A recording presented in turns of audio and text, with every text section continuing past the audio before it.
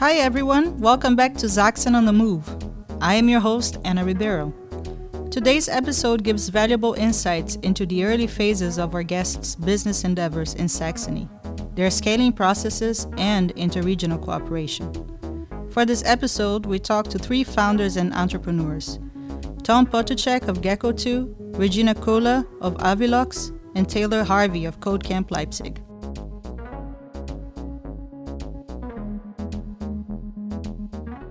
First up, I wanted to know why and how the three of them started their respective businesses and what their concepts and core goals are. Tom, take it away, please. As I mentioned, I was very blessed so that Chris, he operated his company Gecko1 for, let's say, 10 years when we met, and then we decided together to found a spin-off company, which made it much easier for me to jump into the water because he was very experienced, and we could rely from the first day on his network experience, but also the structure, even customers. So this was a very nice start, but it motivated me. As I mentioned, I've ever been a pighead, so I wanted to create something new, try something new, and this was the motivation to create something bigger than myself and to motivate as many people as possible to be part of this journey. And this was the main reason to create the own business. And what are your company's core goals and target customer base? Basically, the core goal is to connect or to bridge the gap between traditional companies, as we call it, the German Mittelstand, and cutting edge startup companies, because on both sides we see lots of potential, but also lots of synergies. And Chris, he works with the German Mittelstand for over 10 years now, and I'm the connection to the startup community. So our goal is to connect these two worlds because we think there's so much potential that we want to be a little part of bringing them together and create something new for both sides. Regina, what were your motivations? When I worked in my former company, I often thought that the way how people are working will change somehow in the future. I observed it in other companies that they started to digitalize, and they always focused a lot on IT systems, but not so much on how people are able to work in a modern way with the IT. So this was something that I was observing, and when I was introducing a new social collaboration platform in my company, I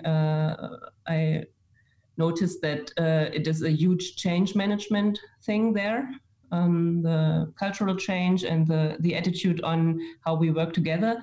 So that was the starting point when I started to get a lot of passion for the topic of my company. And I think my personality is very, well, I have a lot of ideas and visions, and I'm a person who just tries things out. And that was the point when I decided to build my own company and just trying it out.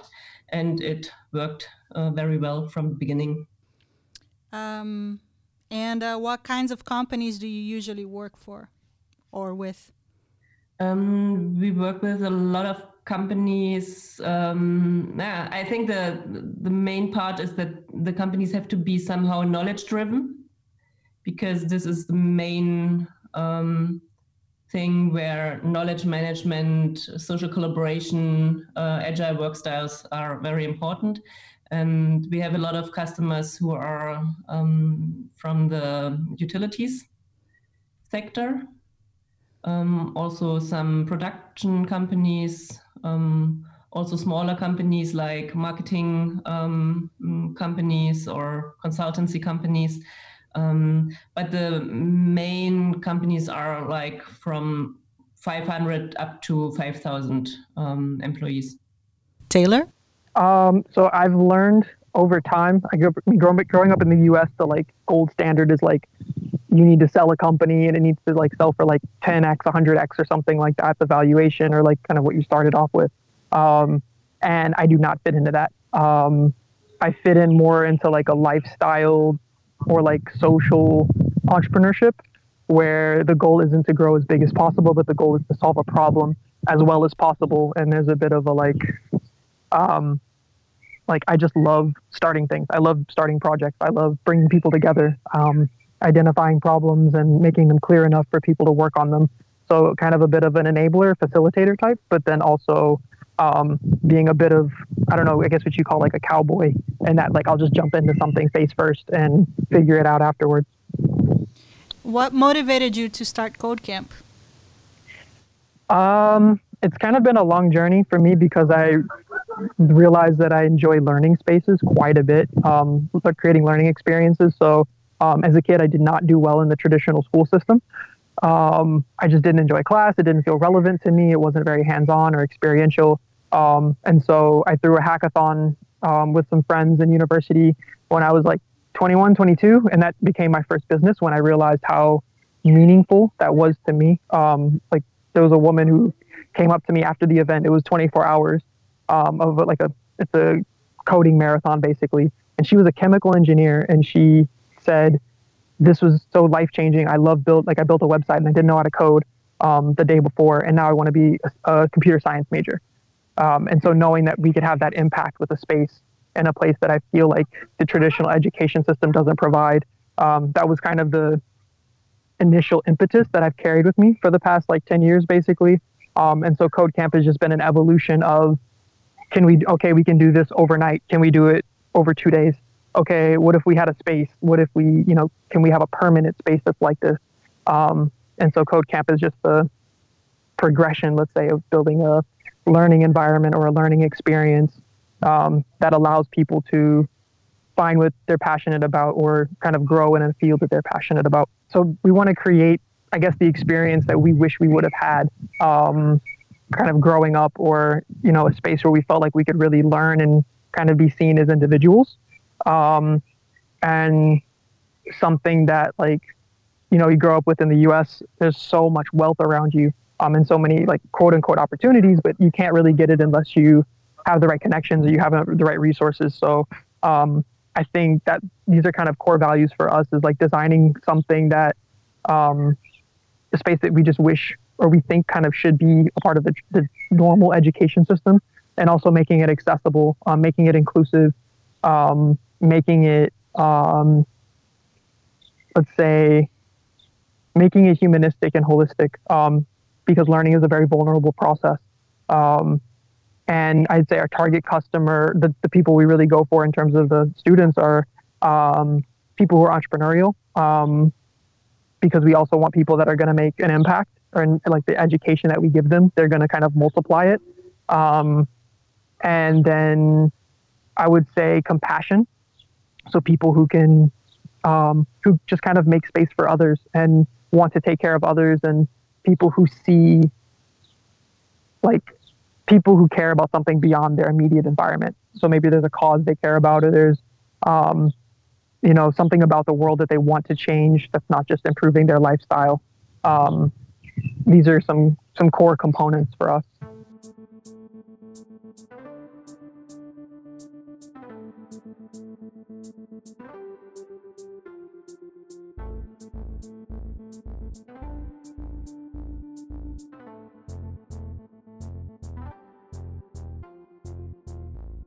What unites Tom, Regina, and Taylor in their approaches to entrepreneurship is their willingness to fulfill the potential they see in themselves and other people, and their eagerness to solve problems by connecting people.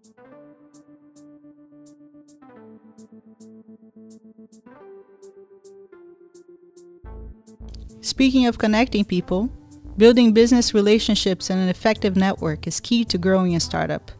This is why I asked today's guests about the ways in which they are growing their businesses and if they are engaged in regional and interregional cooperation. First, let's hear from Taylor about how they are growing Codecamp Leipzig. When you have a place that you're like kind of putting like training developers. Like we're going into class 3, which means our community of students and graduates is going to go over 30. And we founded a year ago. It's something where, like in a couple of years, you have some hundreds of developers. And you're going to have founders coming out of it. You're going to have a lot of opportunities and things that you can do that are interesting. But it's just kind of like one foot in front of the other. So an entrepreneur network will definitely come, and that's something that I think we can facilitate. But right now it's more like, let's just make sure the class works. Corona was definitely a big adjustment for us to go online. And now we're doing hybrid. So just a lot of focusing on core stuff before we do more of the fancy stuff that we're envisioning. And what is the fancy stuff you're envisioning? Can you tell me? Yeah, happily. I don't get to talk about this stuff as much as I'd like with all the day-to-day. Yeah, we're actually getting a space in the new Bosses Blogger complex on Postblock. And we see that as like kind of being the seed for, it's not just the classroom is going to be there. It's going to be graduates working on projects after hours, just coming together to hang out. And like that's how startups start. Like it's people who have the skills to build stuff and make ideas happen, kind of just hanging out together and working on things together and sharing ideas. And that's only going to grow stronger and stronger over time, not just with students and graduates, but also instructors. Like we're getting more and more instructors, senior developers, senior designers that are coming in and wanting to teach and work with our community. So that's something we want to grow over time and be able to facilitate ideas to get off the ground. So one of the responses to Corona that we had, because we didn't know what the job market was going to hold, is that we started doing a freelance software consultancy for our students.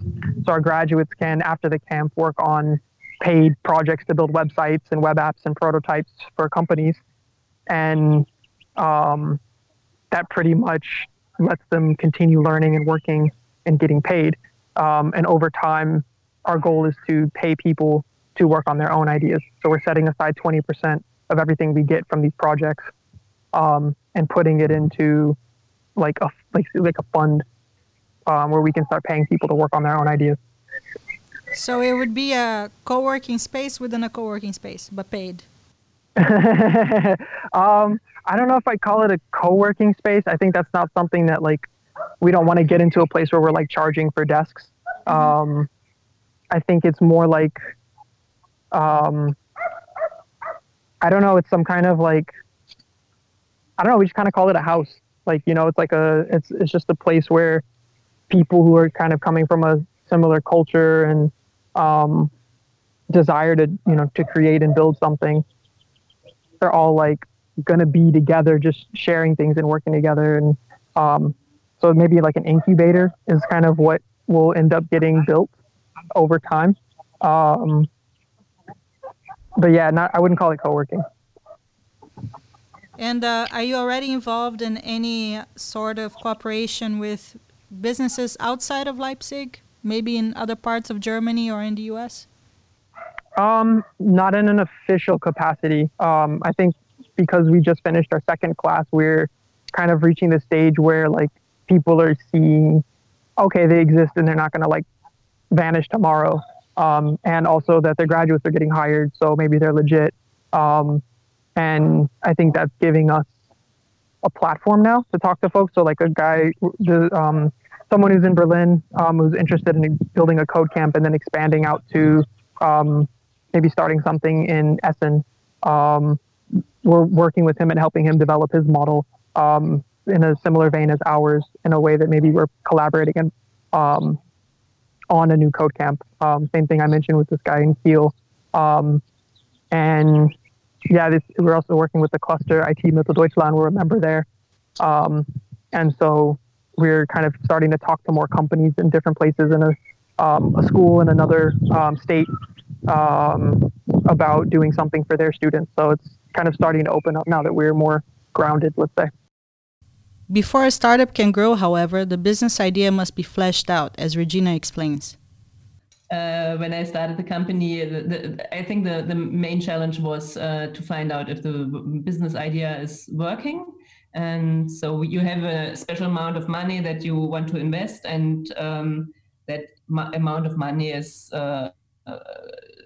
quite fastly finished if you don't take care. So it's very important to get customers and make a good job there. And that was the main focus in the beginning. And it worked out very well because we built up partnerships. And with those partners, we got new customers quite fastly. And from then on, it was a very good development to have good references, good projects, a lot of experience, and then we started to grow. But the first time was like really checking out if the business idea is really something that the market needs, that the market wants, and that companies pay for. Additionally, the growth of one's business needs financing, of course, and this is where venture capital cooperation comes into play, as Tom explains.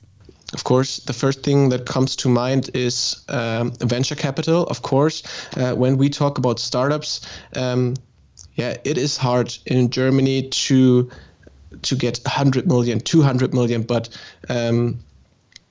we have now best case scenarios here also in Saxony. Just have a look at Dresden with Wandelbots. This week they announced an investment of I think 25 million or something like that, which is an absolute success story here for Leipzig, and which shows you are also able here in Saxony to scale your business. But when we talk about scaling our business, we do not have to talk about 100 million. But I think it's quite the same because, as I mentioned before, when you want to scale, you need partners that are willing to go the next steps. And often this could be the German Mittelstand, in my opinion, that they are able to invest in some ideas that are not in their common business model, but maybe something new. And that brings me back to my point. I'd be happy if they say, okay, let's risk it, and I partner with you to help to scale your business. I think this is the most important and also most challenging thing. When I came here, my first touching point to the investor scene was, let's say, 3 to 4 years ago.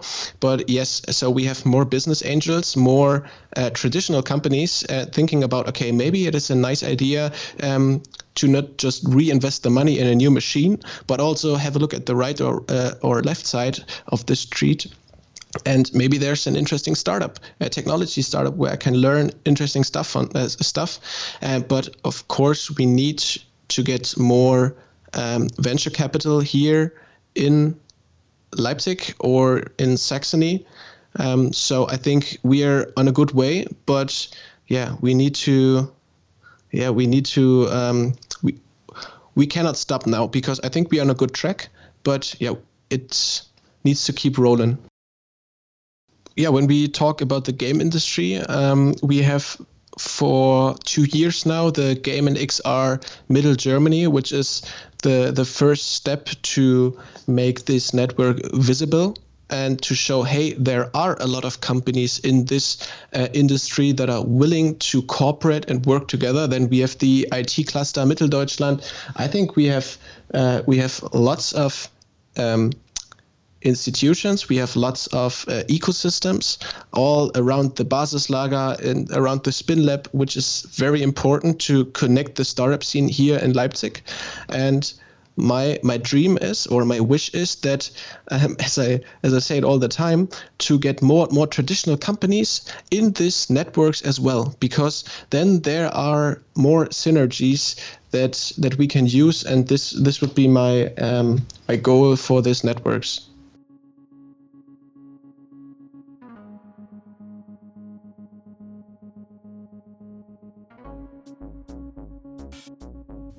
Thanks so much to Regina, Tom, and Taylor for their insights. It has become clear that innovative ideas and problem solving are at the heart of their approaches to entrepreneurship. To scale these ideas into sustainable startups, networks, and a healthy amount of capital are indispensable. In the next episode, I will pick the brains of 4 business leaders for their insights into promoting business ideas and into what it means to successfully build a business network. See you then.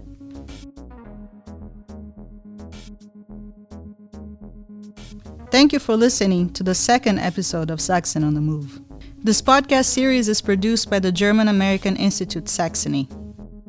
The music was produced by Victor Dahlmann and Maximilian Mitschke. For more information about the German-American Institute Saxony, please visit their website and follow them on Facebook and Instagram. You'll find the links in the description below. If you like this podcast, please make sure to recommend it to your friends and family and rate it to help it reach more people. Thanks again for tuning in, and bis bald!